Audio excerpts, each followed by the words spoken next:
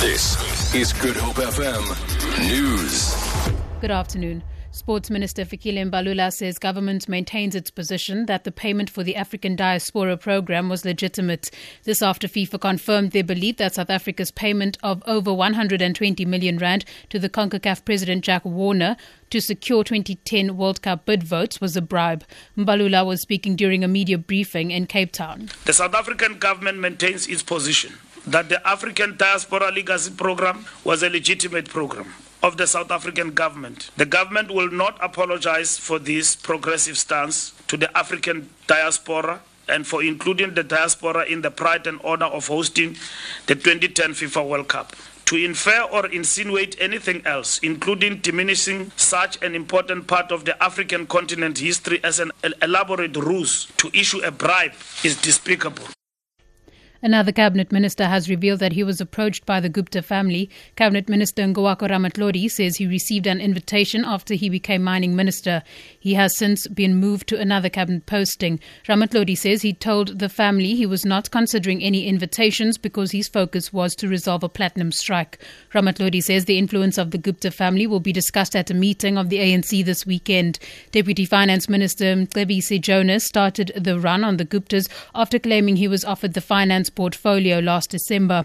Former Cabinet Minister Barbara Hogan has since revealed that she was invited to a meeting with the Guptas to discuss their possible involvement with air routes to India.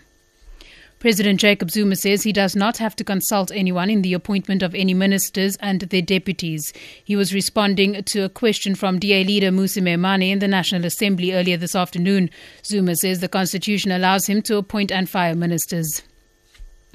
The family of the slain MK soldier Ashley Creel says they hope another inquiry into his death will unearth the truth and bring closure.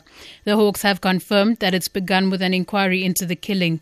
Creel was shot by former security policeman Jeff Benzine at a house in Athlone on the Cape Flats in 1987. Benzine was granted amnesty by the TRC.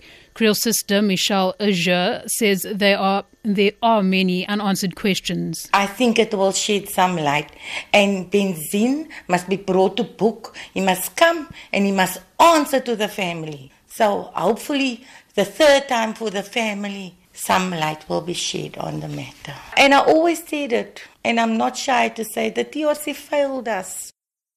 And finally, the Knysna municipality in the Southern Cape will soon establish a youth council to promote leadership and administrative skills in young people.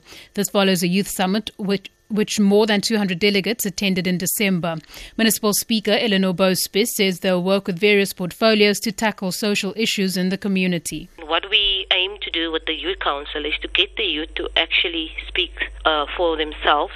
And then in that way, I think we would just like to make sure that we mobilize the young people of Knysna to really act as the agents of change within their different communities and making sure that the youth in the different communities participate around issues that affects young people.